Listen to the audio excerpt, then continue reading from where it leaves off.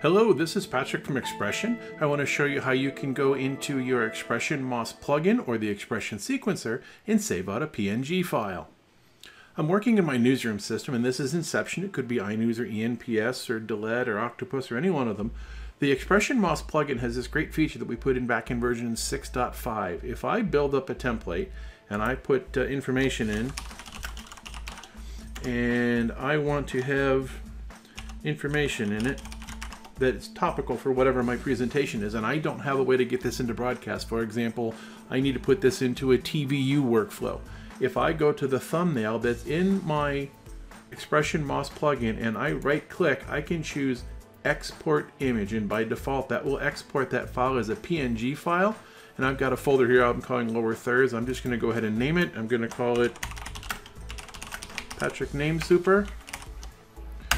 You put that in and that gets saved. What I'm going to do is I'm going to go into Photoshop and I'm going to open.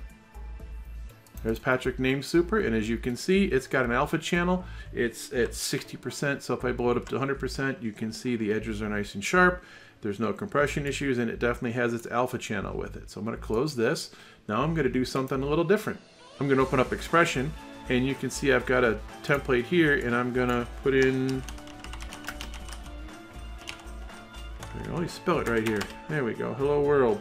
If I right click on a line item in the sequencer, what we call a take item, and I right click, I choose export take item. If I choose images, I can tell it to do a single frame, or it will give me a PNG sequence if that's what I choose.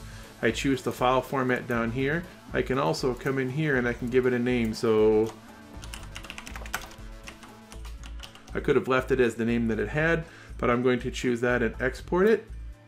And it's done. I'm going to close it. I'm going to go back into Photoshop.